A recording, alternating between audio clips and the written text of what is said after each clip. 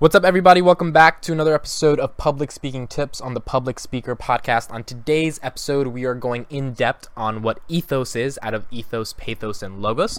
So I hope you guys enjoy the analysis. Make sure to check out the YouTube video if you want to get access to some of the interactive documents that will be in the description. But yeah, enjoy the tip, and I'll see you guys in the next episode. So what is ethos? Ethos is essentially the credibility of someone who is speaking when they're presenting an argument or publicly speaking. Now, why is ethos important? So one of the central parts of argumentation and having a conversation in general is to gain the respect or mutual attention of the person you're talking to or communicating to, or the audience that you're communicating to. Now, ethos is Greek for character, so it is often referred to by the tone or style of the speaker when they're speaking in order for their message to be effectively communicated.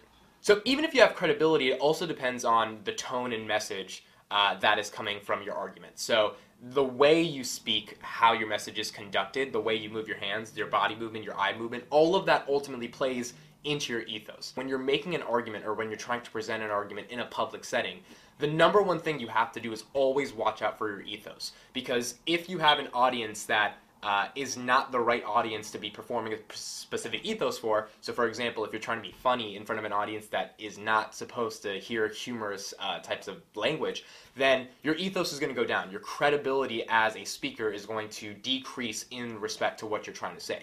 So ethos as the basis for your argumentation is necessary in order for you to have an effective argument that is actually communicated in the way that you want it to be communicated to your audience. So what are some examples of ethos in the real world? So there's three main examples that I think kind of highlight what ethos is.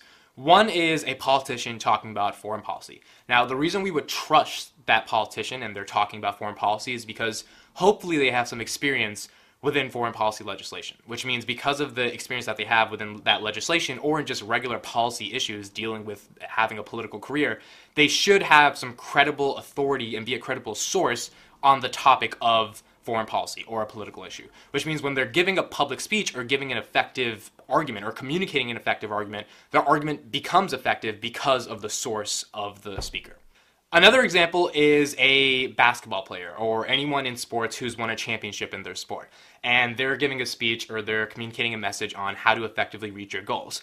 Obviously, because of them winning a championship and because of the hurdles and obstacles that they've had to go through, and when they started from nothing, ultimately getting to that championship point, you would believe that they're credible and that they have some validity in terms of knowing how to do or how to get from A to B, which means their ethos as someone who knows how to win a championship and giving a speech on how to achieve your goals provides them credibility for what they're trying to communicate.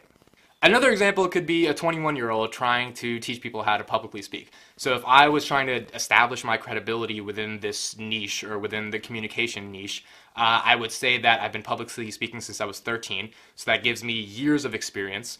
I would be saying that I won national public speaking awards across the country, so that gives me some competitive success. And then I would say that I've been coaching people for the past 3 to 4 years on how to also get better at public speaking, which provides a level of authority and credibility to the argument that I'm trying to make, which is that I may know how to teach people how to publicly speak or effectively communicate.